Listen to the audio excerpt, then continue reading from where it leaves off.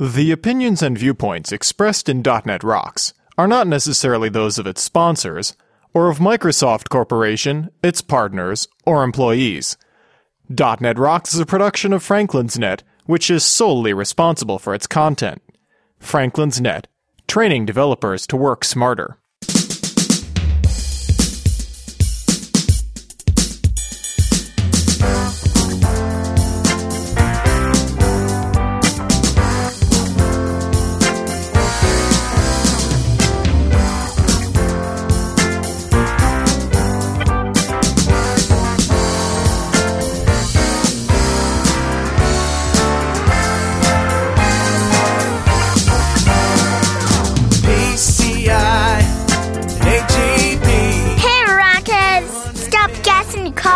Listen up. It's time for another stellar episode of .NET Rocks, the internet audio talk show for .NET developers, with Carl Franklin and Richard Campbell. This is Clara Franklin, announcing show number 463, with guest Brian Noyes, recorded live Monday, June 29th, 2009.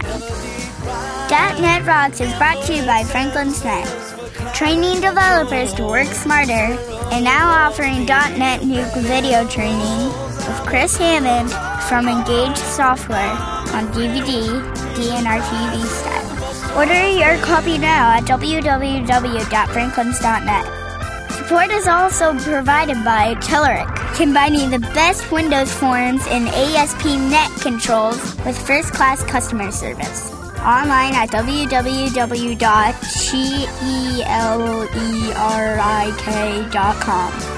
And by Code Magazine, the leading independent magazine for .NET developers. Online at www.code-magazine.com. And now, man without whom this intro would not be possible, my dad. Thank you very much. Welcome back to .NET Rocks. Carl and Richard here for your listening pleasure. It's silly time. Nah, it's not that silly. No, it's not that silly. We're going to be talking to Brian Noyes in a bit, but first, man, I tell you, I have been at this, and I know this is late. We're publishing this one couple of weeks after we recorded it, but I've been working on this speech application and trying to figure out how to do a certain thing, which I'll tell you about right now in Better Know Framework. Okay, it's funky music. So, as I said, I've been working on this speech application, and the biggest thing that I wanted to do was to be able to recognize a phrase that has some random text at the end. Like if you were just to say, when you build a speech app, you have a grammar, and it has a list of phrases that it can match against. But what happens if one or more of the items in the phrase is some piece of data that maybe you have to compare that against another grammar, and you might not want to load that grammar up until it's time to actually recognize, because then you'd have to load everything up all at once before you know what they're going to say. You know what I'm saying? Okay. So let's say you want to process something like, what's the weather in Orlando, Florida? All right. So rather than loading up what's the weather in for every city and state and adding that to a grammar that takes up lots and lots of time to load and all that kind of stuff, you want to tell it to recognize what's the weather in and then some wildcard. And then you want to be able to take that audio, just that portion, that wildcard portion afterwards, and send that to another grammar, which you can load up on the fly or load asynchronously or do whatever you want, or just compare that against some words that you want to build on the fly, right? Right. Well, how to do that is to use the grammar builder object and use the append wildcard method. I've been looking for this for days. So they actually have a method for exactly what you're describing. Exactly what you're describing. And then what happens is you can get the audio for just those words that are the wild card, and then pass those. You change the speech recognition engine to read from an audio stream instead of the audio input. and you basically create a memory stream. You dump the audio into the stream. You pass it to the recognizer, and boom, it knows what you're talking about. Interesting. So you could say, like, my password is blah, and that would allow you to speak your password and then compare it to a grammar which you could load up, on the fly. Right. So it's pretty cool. That is cool. Isn't that cool? That's very cool. All right. I think it's cool. I like that. It's pretty cool. Totally useless for most people, but I like it. I just love discovering these little gems in the .NET framework. It just is so rich, And there you go. I like it. Awesome. So, Richard, you got an email? I do indeed. And this one starts off with a very non-committal, hey, guys. Just saying. Hey. One of my recent favorite shows was 434, Arush Kishan and the Windows Kernel. Yeah, While most shows are high level, this one dug way down into the kernel and blew my mind. Mine too. Getting into the nitty-gritty details of how real operating systems are implemented was a pleasant contrast to my OS course in college that was simplifying on the complexities. So that said, I'd sure love to hear more episodes that get down into the guts of a technology. I'm sure that these will be rare since they don't appeal to most .NET listeners. But if you ever need to fill some time, please get more technical. I like it. Yeah, absolutely. I love doing that too.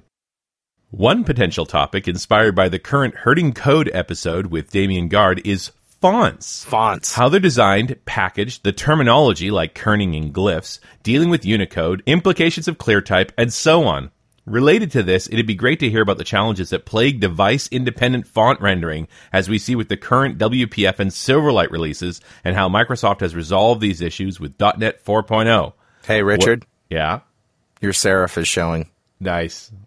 I tried to. I keep my hair long so it won't show. You got to tuck that in once in a while. Tuck that in. Your serif is poking out. They say it's fixed, but there's still ground to be broken on the current beta.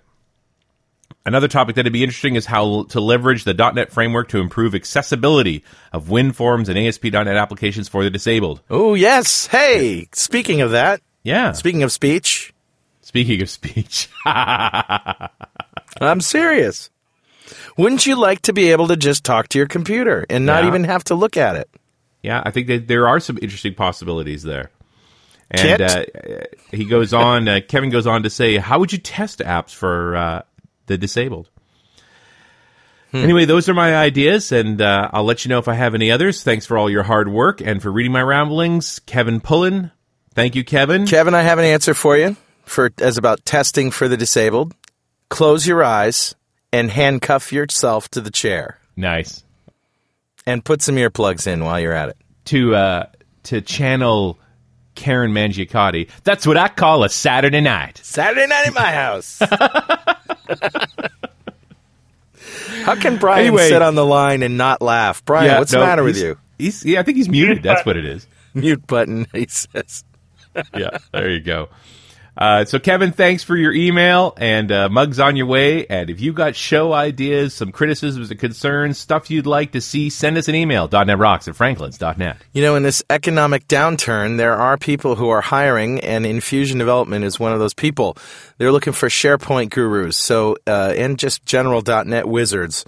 So if you'd like to work in Dubai or Toronto or London or New York City, and are interested in working with some really cool, very talented, and creative people, and they pay well, as far as I hear, send me an email, carl@franklins.net. So let's introduce Brian Noyes. He's been on the show many, many, many, many times. He is Chief Architect with iDesign, Microsoft's Regional Director for Virginia, and an MVP for Connected Systems. His latest book is Smart Client Deployment with Click Once. Brian publishes articles in a variety of publications and speaks at international conferences and events, including TechEd US, TechEd Europe, and Malaysia, Visual Studio Connections, and DevTeach. Brian is a top-rated speaker on the iNetist Speakers Bureau and travels the country, frequently speaking to developer user groups. He got started with programming to stimulate his brain while flying F-14 Tomcats in the Navy, graduating from Top Gun and U.S. Naval Test Pilot School. Yada, yada, yada. Yada, yada, yada. You can always find out the latest things Brian's up to on his blog, which is at softinsight.com/bnoise. Hey, Brian. Hey, how's it going? If you want to fly F-14s, you got to move to Iran. Yeah, there you go. Actually, even easier for the blog is just briannoyes.net. Oh, okay. So yeah, the mute button was saving me there, guys, on the intro. That was saving us. So WTF is up with WF4. Yeah, I thought that would be a catchy title. Yeah, I like that. Yeah, that'd be a nice session title. Yeah. Yeah, definitely. WTF with WF. Indeed. We're still stuck with those foundations for quite some time to come, I believe. Mistake that the naming convention was. I'm just waiting for Windows Test Foundation. That Nice. would be WTF. There you go. Workflow, it seems to be the red-headed stepchild of the stack. Indeed. And the question is whether it will ever be able to get rid of that status. You know, the experience of early workflow wasn't all that great, and not just beta software, but the first version of workflow. The designer had some issues, and you know, what's the state of it now? Now we're on version 4. Surely it's got to be better by now. Well, we hope so. But the thing people have to keep in mind is, even though they're calling it Workflow 4, it's really starting over at a version 1 from some Nice. respects. Huh. Well, for starters, is it actually the 4th version? Because I don't trust Microsoft's version numbering anymore. Entity Framework went 1.4. That's right. Yeah, well, with some respects, it's really version 3. Okay. If you go with pure numbering, because, you know, Workflow first came out in 3.0, and then it got some minor updates in 3.5, and so this would be the 3rd release. But in fact, you know, we'll talk about what all's changed as we go through this, but the fact is almost everything about Workflow has changed. They've rewritten almost everything. And so as a result, you know, we know the way code goes. First time you write stuff, do you get it all right the first time? Yeah, no. No.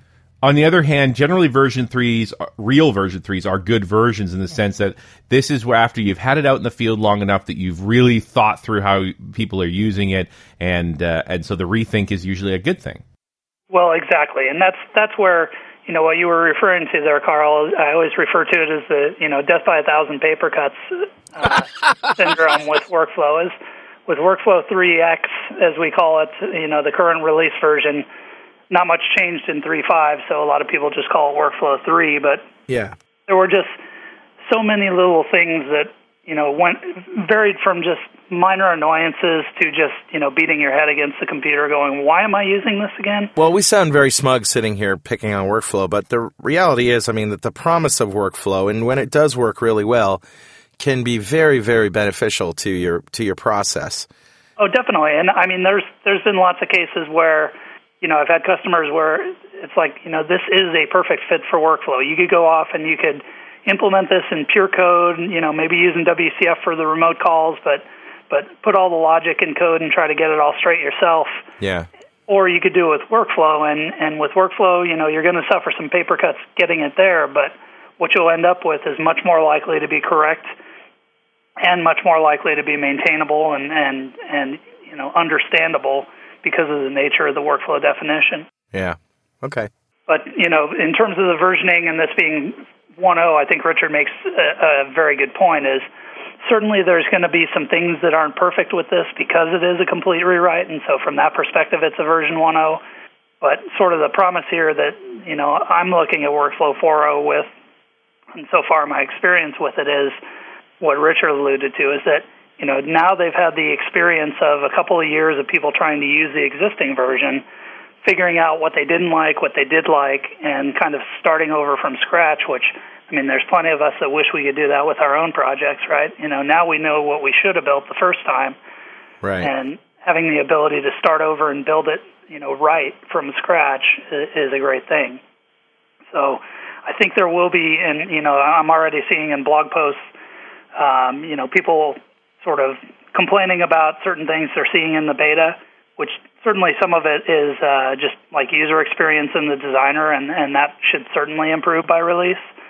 But, you know, there's still going to be things, I'm sure, that will be annoying or not quite perfect, but the overall model has improved quite a bit. Well, let's say that I mean, you know, our cynicism aside, let's say that you've never done any Workflow and done any work with Workflow Foundation. What does it do for you in general? Like, why use it? Yeah, I think that's one of the hardest things to get your head around is almost everyone's application has something in it that sort of smells like workflow. If you look at it, and cock your head the right way, some of the attributes of workflow that come out as if there's a process, if you think of things as a business process, and if it takes a while to get done, if it's just pure computational logic, then you could implement it as workflow, but it probably doesn't make sense to do so. But if it's something where you do a little bit of stuff computationally, and then you have to wait for user input or wait for some external event to occur, and then you do some more stuff, and then you wait, and then you do some more stuff, and eventually you get from kind of a starting point to an end point on a process, that's a workflow, basically. And if you have requirements that can be described that way, having a workflow engine and a way of defining that code that supports that process, basically just aligns your code better with the overall business process you're trying to implement. Will we call those long-running transactions? Yes and no. The only reason I hesitate on that term is it may or may not be transactional from a atomic transactions perspective. And workflow does also support what are called long-running compensatable transactions, which is when you can't afford to hold database locks, but you still need to be able to sort of back out changes if something goes wrong. That's another thing that Workflow Foundation supports. So that is transactional in a logical sense, but some people, when they hear transactional, think atomic database transactions, automatic rollbacks, that kind of thing. And even though workflow can participate in those things and can have these longer-running notions, you can still have workflows that don't necessarily do anything transactionally. Yeah. Is there any assistance in helping you take your existing code and move it into workflow? I mean, or refactor it to use workflow? That would be wonderful. I think that's probably the biggest barrier to adoption, both with the current version, and I think it'll continue to be a barrier to adoption even with 4.0. Even if they get everything perfect in 4.0 that they've promised, and there's no paper cuts, I think the barrier is still that you have to sort of approach your problems differently. You have to be more of an abstract thinker. Yeah. It's kind of like, if you can't back away from the keyboard and think through your problem at a whiteboard, you're not going to really like using workflow, because you really have to think about the problem in more abstract terms, sort of macro steps that need to occur, and then you drill down to the fine-grained implementation of those steps. So there's not, in answer to your question, there's not a clean mapping from the way people would normally write code to, doing it the workflow way, because it's almost the reverse process. It's more, kind of like the architect at the whiteboard stepping down to the keyboard and implementing the bubbles that he drew. Yeah. And we'd like him to do that more often, And I call that job security for Brian. Nice. Well, it certainly means that, if you have experience using workflow, your skills are going to be in demand. Now, I say are going to be. Are they already in demand? Is there demand for people with workflow chops out there? Yes and no. I mean, workflow adoption's been really slow with Workflow 3. So, even though I've done a lot of writing and speaking on workflow, and I'm sort of recognized as supposedly a workflow expert, it's not like that's all I do. I'd say it's very rare that I get a customer dedicated to workflow. The phone's not ringing off the wall, in other words. No, not specifically for that. I mean, it definitely factors into some of the, like I said, it's more that, we take a whole system architecture approach in the consulting we do. So there's certainly been a number of customers where we go in, talk about the requirements, and discover in going through that there's a fit there for a portion of their requirements to implement with workflow. Yeah. And there have been a few customers that have come and said, we know we want to do workflow and come help us do it. But it's not like, like let's say you're a well-recognized SharePoint expert right now. It's not going to matter what their requirements are. They're going to come, banging on your door because everyone needs SharePoint experts. Okay, so now for the more experienced workflow developer, thanks for sitting through that with us. Now let's talk about what's new in Workflow 4. Sure. Like I said, pretty much everything. So there you have it. Okay. It's been a great show. We'll see you next time. Thanks very much. Forget everything you learned before. Really? So that really is a rewrite. It is. I mean, the good news, if people have been using workflow, is that it's not like you have to throw away all your skills and knowledge. It may feel like that a little bit at first because all your interactions with the programming model and the designer will be a little different. But there's definitely parallel concepts. Will it import your existing workflows? No, not yet. They are looking. There's a number of migration scenarios we can talk through. We had this problem with the last version of workflow, didn't we? Not really, because there was nothing before it. So, wait a minute. So I thought this was version 4.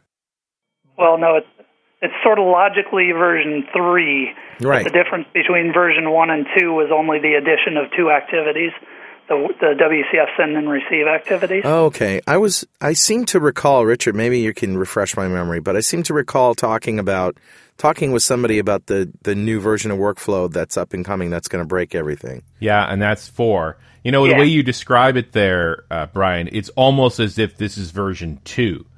That there was a 1 and a 1.1. Yes, and now it's really, I'd say that's a more 2. fair characterization, because really there was almost nothing new in 3.5 other than better WCF integration. All right, so I guess then I'm just surprised that it's taken this long to get out the door, because I haven't been paying attention to the workflow releases, and I thought we already had a new one that broke everything. Apparently you're not alone, Mr. Franklin. Yeah. Yeah, it's pretty much, well, people have been talking about Workflow 4. They sort of released the details of everything they were working on at PDC last year. So that was probably where you first started hearing about all this, and it's just that we have to wait till 4.0 actually releases to get to all that. So there's a declarative workflow model now? Yeah, so I mean, we can go through the list here. There's, because almost everything is different, it means there's lots of new capabilities, and that's why they went that path. It was one of those things where, initially they said, well, okay, can we go in and sort of, evolutionary change to the existing model? And, one of the specific features that we should definitely mention that, is a huge boost is the speed improvements. And so they are saying that with new runtime, they are seeing 10 to 100 times improvement in speed. Wow. And so if you think about that fact alone, and then think about, any piece of code you've ever written, and say, how could I go into that piece of code and make it 10 to 100 times faster? Yeah. Is there ever an answer that's not rewrite it? Yeah, right. So that's part of the reason that everything's new is they pretty much had to rewrite the engine to get the speed improvements they were looking for. So, at the very base level, the first thing that's changed is the runtime execution engine is a whole new engine.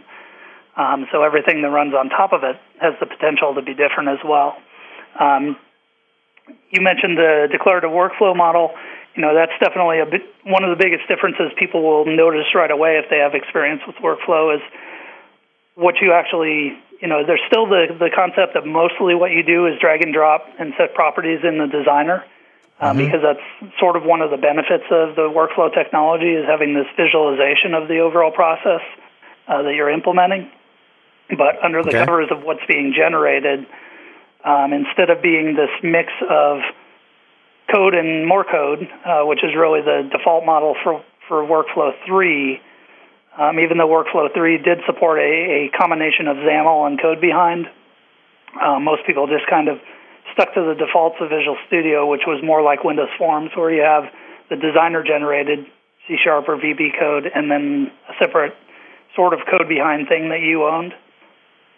But in 4.0, it's basically all just declarative XAML.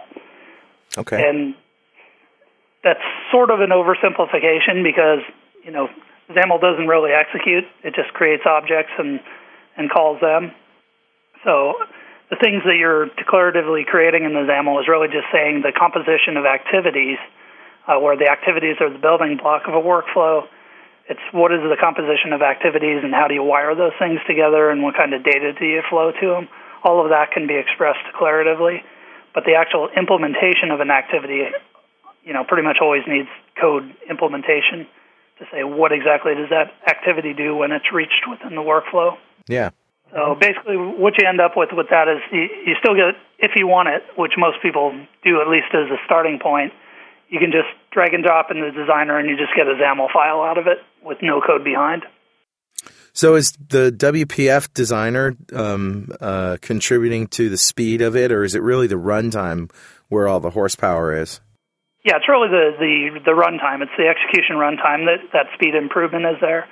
But you're correct that there is a brand new designer. That's another big new feature because all of Visual Studio 10 is now WPF based. The workflow designer has been rewritten from scratch and it's WPF based as well. So, they're just able to do a little bit fancier UI potentially. If you look at the beta right now, it's still pretty crude, and so that's one of the areas that hopefully will improve by release. But, they moved to a WPF-based designer because one, it aligns better with the XAML declarations, and two, it means they can, have a little more flexibility in the graphic representation of the workflow. Man, I really love this this new performance kick that Microsoft is on. I hope they keep it up. Oh, definitely. Well, especially because that was, of the barriers of adoption in Workflow 3, that was one of the larger ones because, there's lots of scenarios that pop up with Workflow that you go, wow, that'd be a perfect fit for Workflow. If only it didn't slow everything down. Yeah. I was going to say, if only it didn't suck, but that would be rude. It wasn't quite that bad, but I had a customer.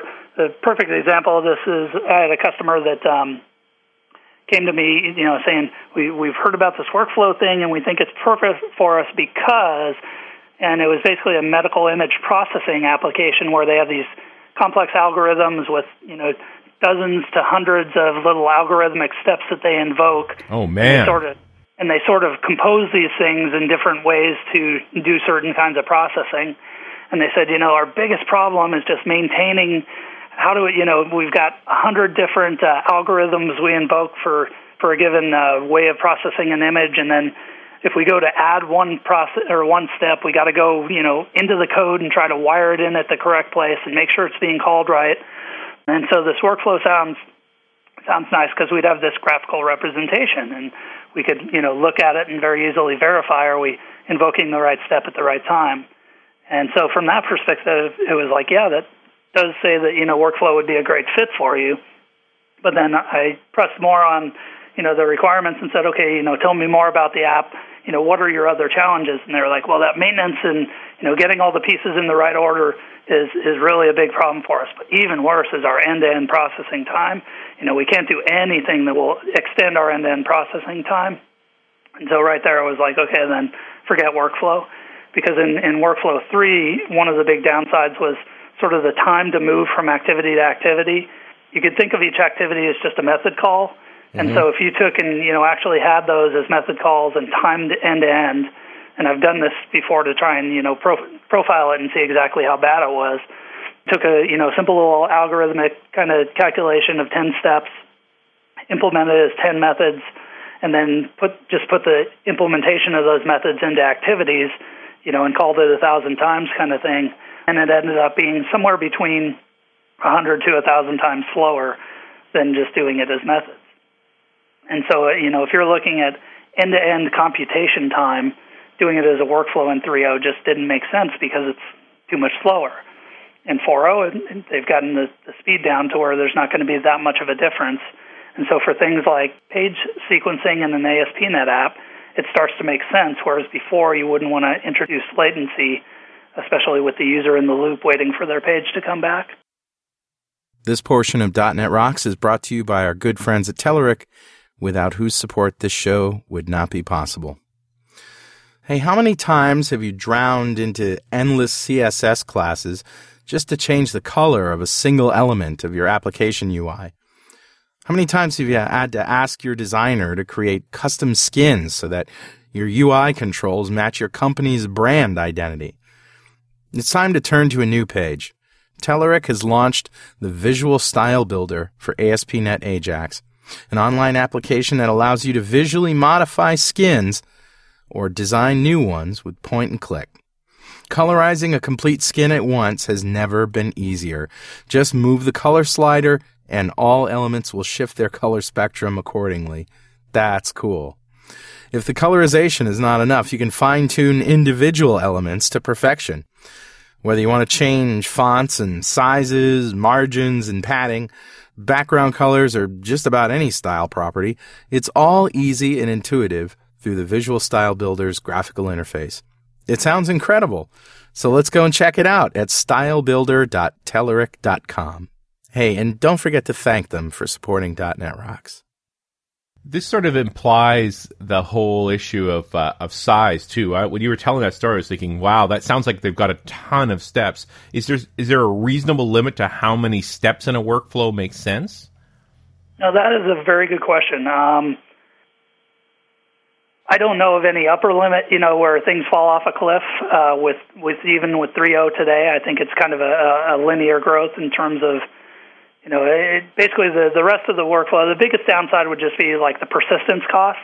Actually, that is one place where there's a big difference between 4.0 and 3.0 is that, like in 3.0, there's this persistence model with workflow where when it's not actually doing anything, one of the benefits to it is if your workflow is going to take 6 months to run, you don't actually want to hold those objects in memory on the server for 6 months. Yeah, that would be bad. So workflow, whenever the workflow goes idle, basically, it can persist it, just serializes the workflow out to disk, typically to a database. And then when an event occurs that will wake it up, a timer or an external event, basically it deserializes and gets it running again. Well, in 3.0, they pretty much had to serialize the entire workflow. So if you had 10,000 activities in there and all their contained state, that would just be one big massive blob. Every time hit an idle point, they would have to persist that. In 4.0, they're much smarter about that, and they only persist sort of, what's immediately coming up and what state needs to be there because they have better information. One of the other big features we can talk about is the way they pass data around in a workflow.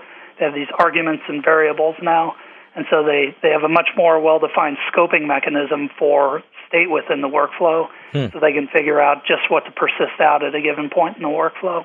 Probably the biggest place you would see a big fall off as workflows got bigger and bigger in the past was the persistence cost and the memory footprint of having all those activities in memory.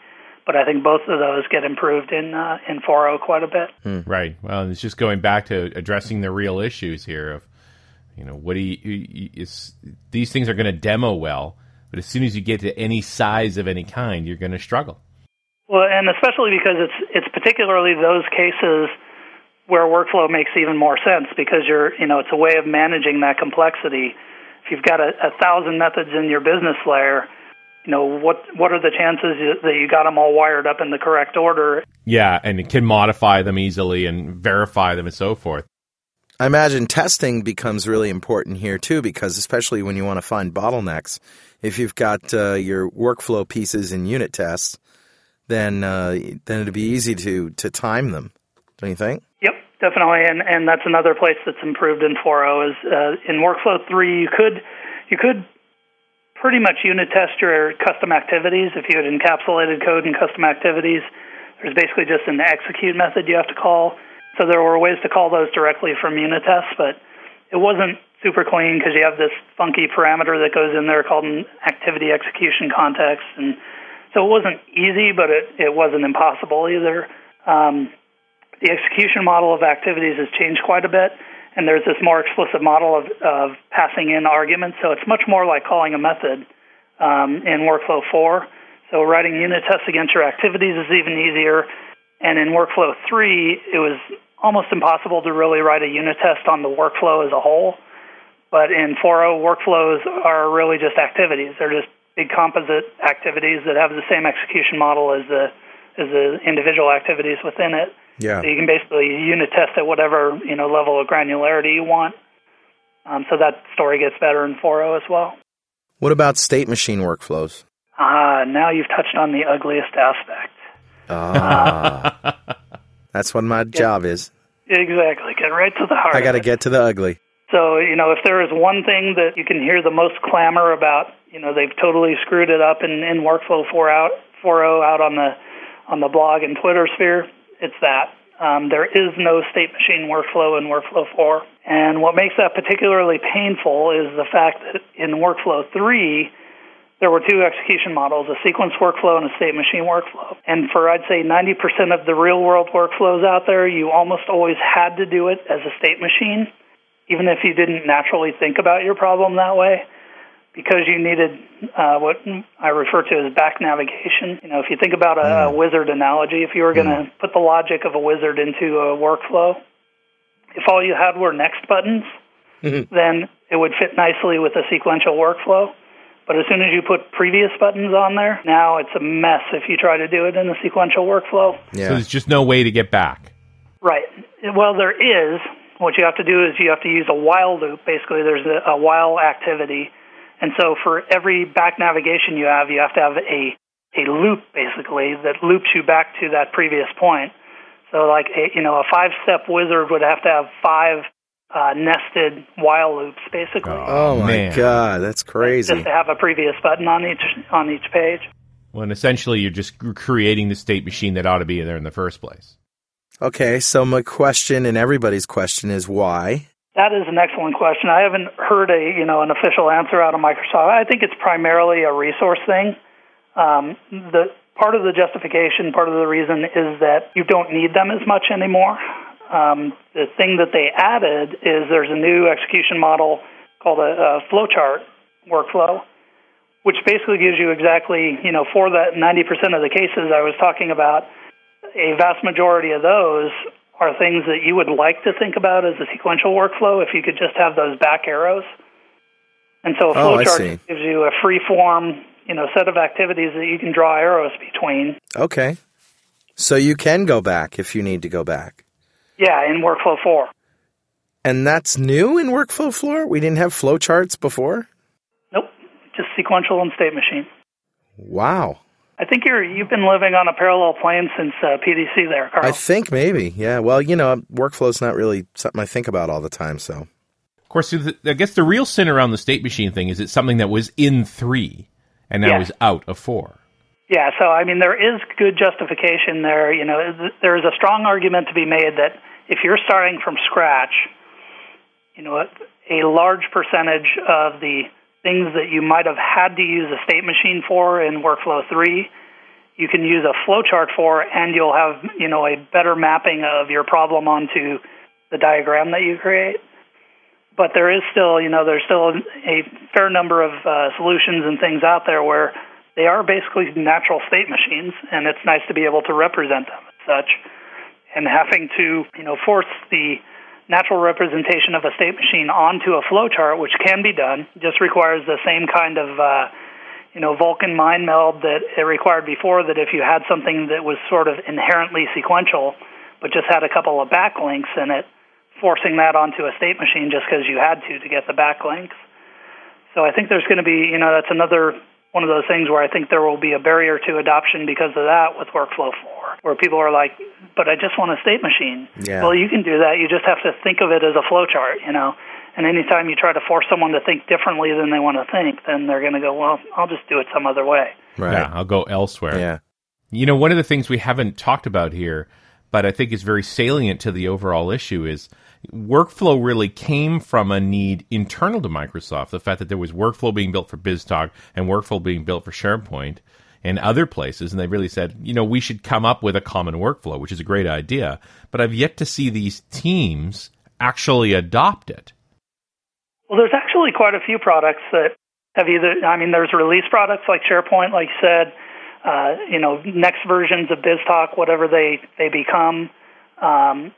Their speech server, you were talking speech in the intro there. Right. Speech server has got Workflow 3.0 in it, basically. There's other products. I'm not sure if there's been talk of things like SQL integration services. Pretty much anything that Microsoft does that sort of looks and feels like a workflow, they can potentially release new versions in the future built on Workflow 4.0. Yeah. My point is they haven't. True. SharePoint's workflow is its own thing. That's true. Well, no. SharePoint's workflow is Windows Workflow Foundation. Well, it's a special version of it, though, right? Yeah. No. Basically, what it is it's just a when workflow first came out, part of the vision was that people would build sort of domain-specific sets of activities that run on Windows Workflow Foundation. Okay. Well, SharePoint you can think of as one of those implementations. Basically what they do is they just have some SharePoint-specific workflow activities for things like managing lists and doing document approvals and sending notifications and all the things that are sort of inherent features of SharePoint. They have pre-built activities, Windows Workflow activities, that you use the same designer in Visual Studio. You just have some extra activities in your tool your tool palette that you drag and drop on and set properties on. But one of the thing that really makes the SharePoint stuff sort of feel like it's a different workflow is the fact that you can actually design workflows with no code, because the activities have everything inside them, and you just need to wire them together in the designer. And so there are some new activities here now in 4. Yes, there's also, that's one of the other adds in 4.0 is that in 3.0, pretty much all that was there out of the box was control constructs, things that, map directly to keywords in your language, basically, if, while, those kinds of things. In 4.0, it's still mostly that, to be honest, but there are a number of new activities. There's, a common requirement is send an email notification. So there's email. There's some database ones for doing, if you want to go select some information, want to do it declaratively, just tell me a table name and what columns, that kind of thing. There are a bunch of PowerShell ones, so if you need to go out and do some file manipulation or things like that, there's some PowerShell activities. And there's new control constructs, sort of broadening the scope there. So there's a do while instead of just a while. There's a parallel for each, so you can do basically a for each type of thing, but have the branches execute concurrently. That's one other subtle little thing that's different in 4.0 is that there were things in 3.0 that at the workflow designer level, there was this parallel activity, for example, where it sort of gave you the impression of concurrency, but ultimately it was still running single-threaded. In Workflow 4.0, the things that look parallel actually execute in parallel with multiple threads. Wow. Interesting. I mean, now you get into some of the architectural potential of could workflow be a parallel executor for you? Right. And if things are separable, you get to a point in your workflow where you need to do, especially if you think about calling out to multiple services and aggregating their results. Yeah. There's no reason you can't make those calls in parallel and just kind of have a logical join back to get the results and process them. Yeah, there's possibilities there. Very interesting. Yeah. So now, what about migration? Because this is the thing that I guess everybody's talking about. That's going to be tough. Migration's got several aspects to it. We sort of touched on before. There is no, automatic generation or automatic migration tool yet. Right. They are considering it, is about all they've said. And, when that might show up or if it shows up is still speculation at this point. But there's a strong focus on migration. Even though adoption was fairly low with 3.0, the people who did invest are the kinds of, usually it's big enterprises that do this stuff. And those are the customers they don't want to piss off by abandoning them. Right. Yeah. So they've already got some migration white papers that they've written. They have one specifically for state machines already. So, if you have a state machine workflow and you need to migrate, they have specific guidance on that. They've got, migration guides for custom activities and all the things you would do in Workflow 3. They've got migration guides either out already or coming out soon to sort of step you through in recipe fashion of how to do it yourself. The other thing is that, at a starting point, you don't have to migrate. Workflow 4 will ship with all the Workflow 3.5 bits. So the Workflow 3.5 runtime, all the Workflow 3.5 activities, hosting model and all that is still going to be there. And if you have just Workflow 4 installed, .NET 4 installed. So your existing workflows will run just fine. It's just a matter of moving those forward. The other thing you can do, there's sort of an in-between path, is that if you there's certain guidelines for migration where you One of the most specific ones is avoid code activities. Code activities are a very simple-to-use activity in workflow right now, where it's sort of like a button-click handler is right. a way to think about it, is that code activity gets reached in the workflow and it fires an event to a handler in your code behind. And so people have a tendency to just have a lot of those in their workflow, and then those become kind of the method bodies where you put the implementation. But that's the stuff that's not going to migrate at all because there is no code behind in Workflow 4. Wait a minute. There is no code behind. So how do you have the whole idea of a code activity? You do not. There's no such thing. You can't call your own code? Well, certainly you can call your own code. So what do you do? There's a couple of ways. There's a built-in activity called method invoke, I think, that basically you can point to a precompiled, so a method on a class in a library, you can invoke that from the workflow. It's just, you basically have to think about things up front instead of just sort of sloppily, slapping it together by, I see. Let's see, I want to do this here, so I'll create a code activity and put some code behind it. So you're not going to be able to debug it, in other words. Is that what you're saying?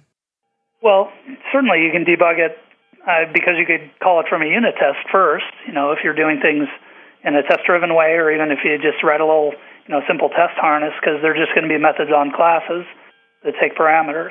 But you can invoke those and pass the parameters from your workflow declaratively. So what's the difference then from a code activity? Well, the main difference is that if you've done things with code activities, what you tend to have is a workflow class. In 3.0 now we're talking, you would have a workflow class with, dozens to hundreds of methods that are basically event handlers. It's sort of like a really complex ASP.NET form with lots of code behind event handlers. Okay. And to migrate that forward, you would basically have to go in and strip out the code that's inside those method bodies and package them up as separate, methods on classes that you could call from the workflow. Isn't that what they are, those methods on classes? Well, they are too, so I guess sort of a sloppy middle way of doing it would be to go and just sort of copy-paste out all the method bodies and ignore the fact that their signature, is like object sender event argv, and you would have to somehow get the real data that they want to work on into those methods. So that's the other problem, is usually what those code behind methods do is they work directly on properties and methods that are part of the workflow definition itself. So you could try to go in and sort of, open heart surgery, strip out just the codey parts of your workflow class and wrap those up as just a normal class, and then call that from a Workflow 4 workflow.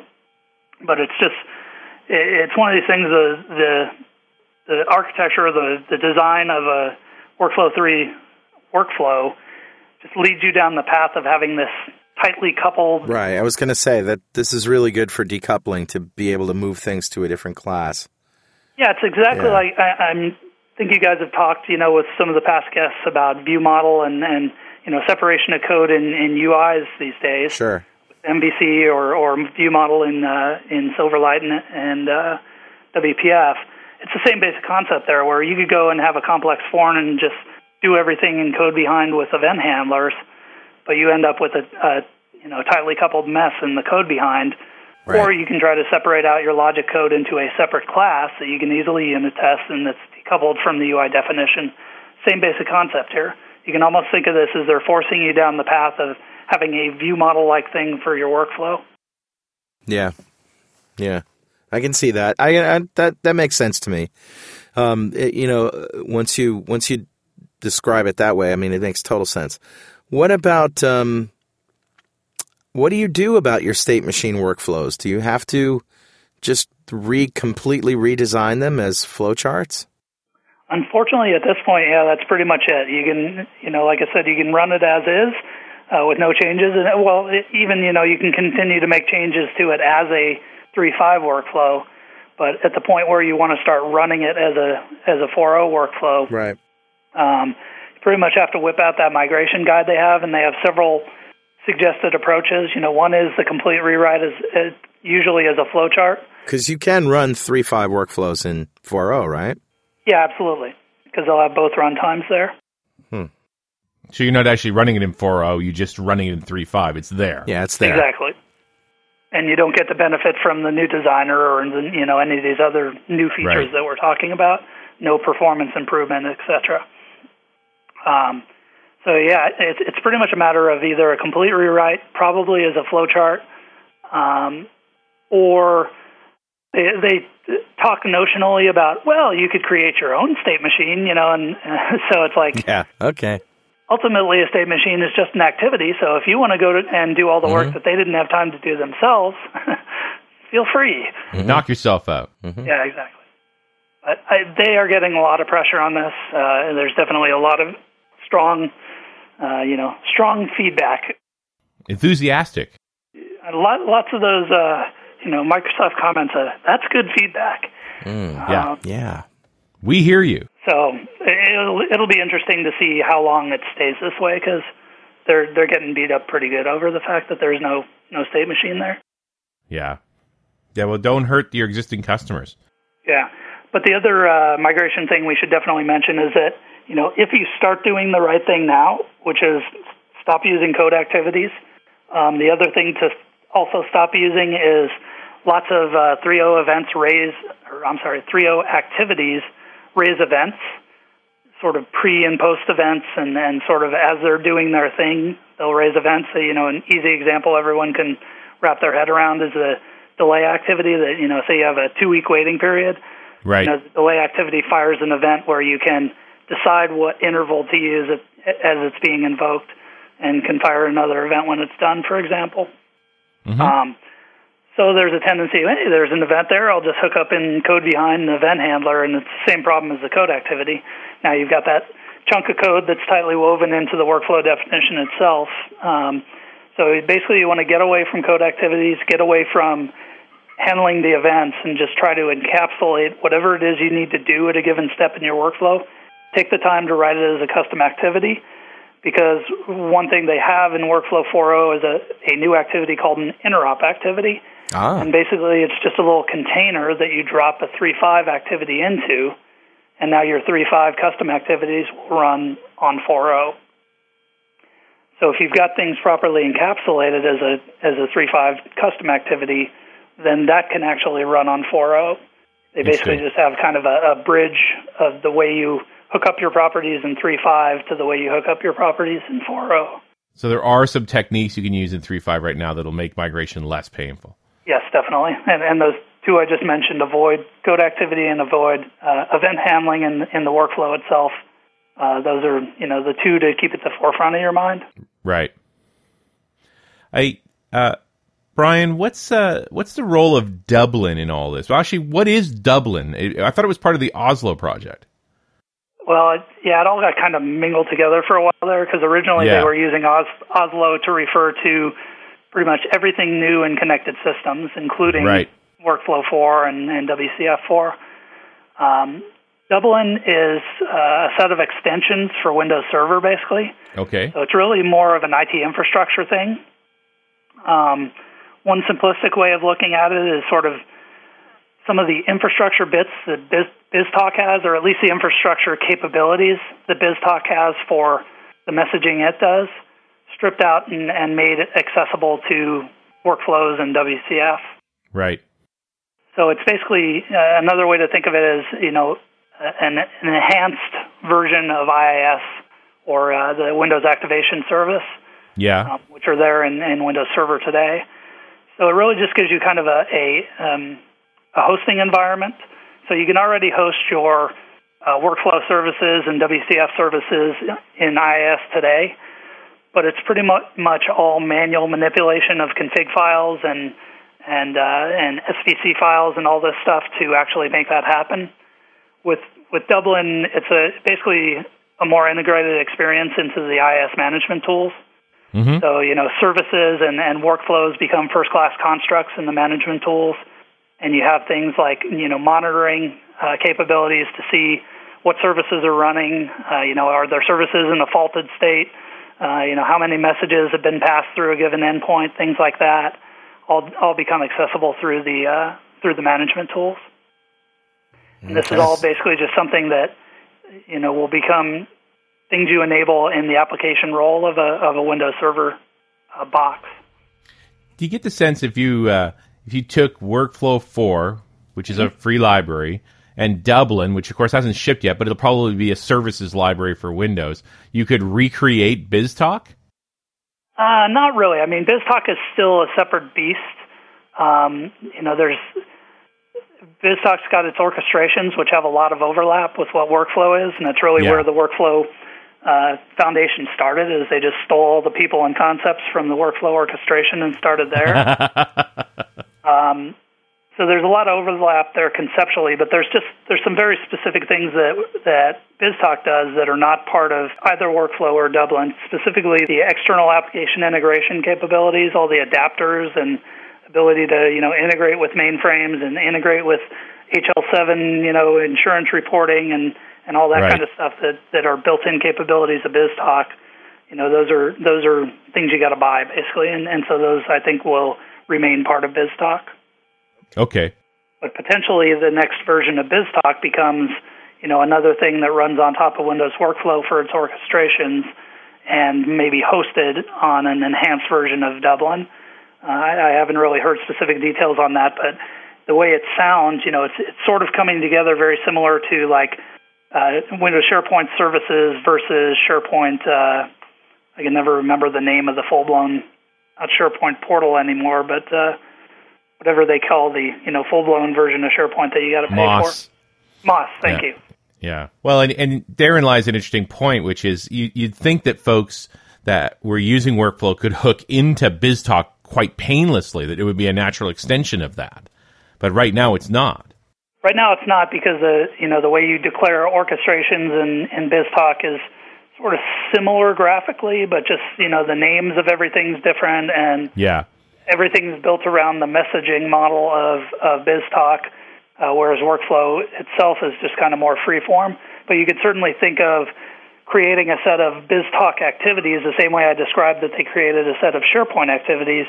You can certainly see creating a set of BizTalk activities that are just, special Workflow activities. Right. Yeah, well, that's what you'd want to be able to do. But I also think it's a logical extension that you start down this Workflow path and then realize I need to get into orchestrations. I ought to be able to drop BizTalk in and hook it in, and it's just a non-event. And this sounds like a fairly significant integration exercise.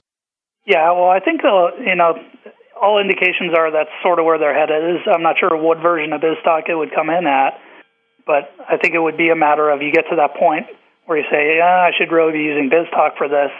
And now you just, you install the BizTalk stuff, and now you start dragging and dropping BizTalk activities onto your workflows, and now your hosting environment becomes whatever the runtime is for BizTalk at that point. Like I said, it could very well just be an enhanced version of Dublin, or it could just be Dublin under the covers with more tools surrounding it. Yeah, it seems like they're different parts of Microsoft competing with each other here, that these products are overlapping pretty significantly.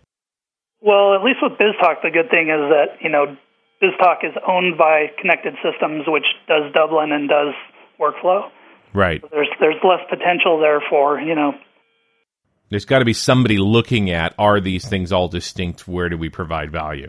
Well, exactly. And, I mean, there's also, ties back to, you mentioned Oslo, and really what Oslo has become now is more of the modeling side of things, and but there is a tie-in there that the Oslo repository, because workflows are completely declarative, one way of storing your workflows and having them ready to be called up and executed would be to have them stored in the Oslo repository.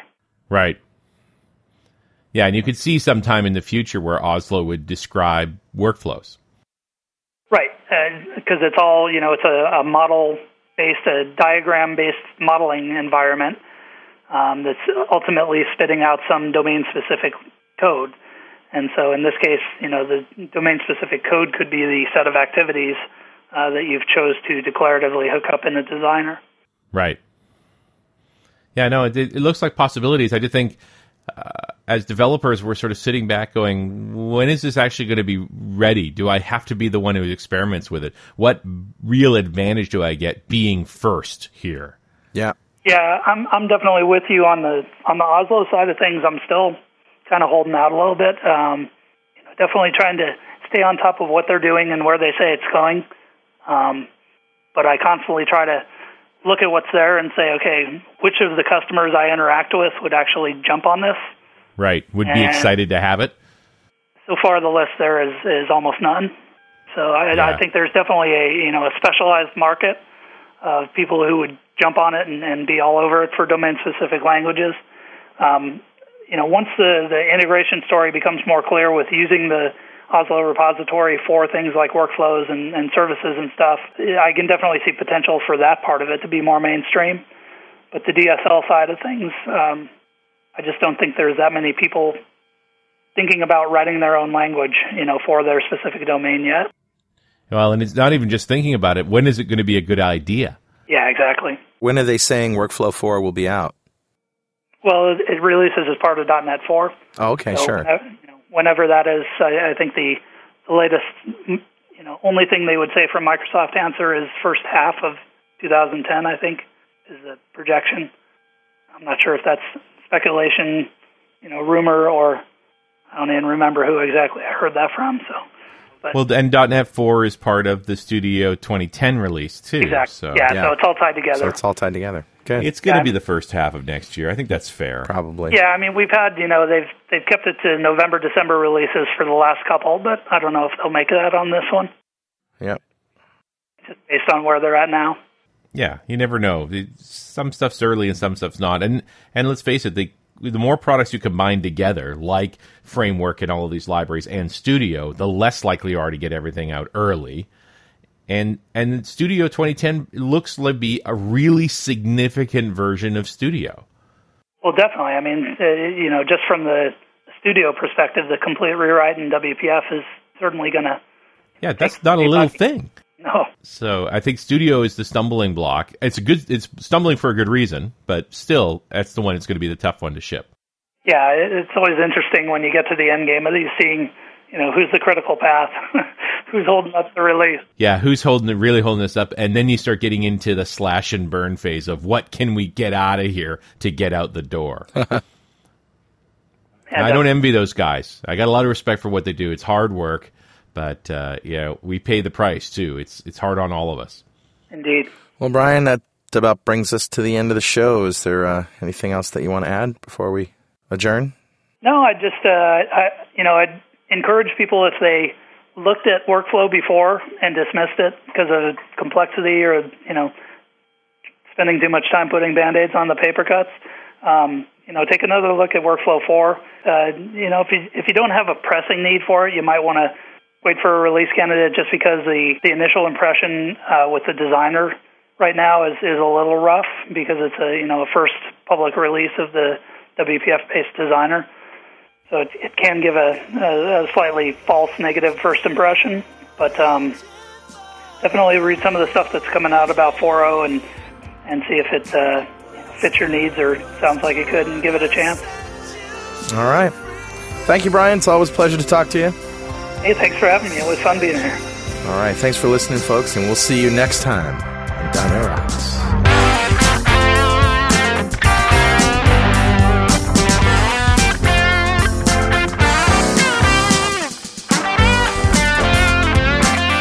.NET Rocks is recorded and produced by PWOP Productions, providing professional audio mastering, video, post-production, and podcasting services.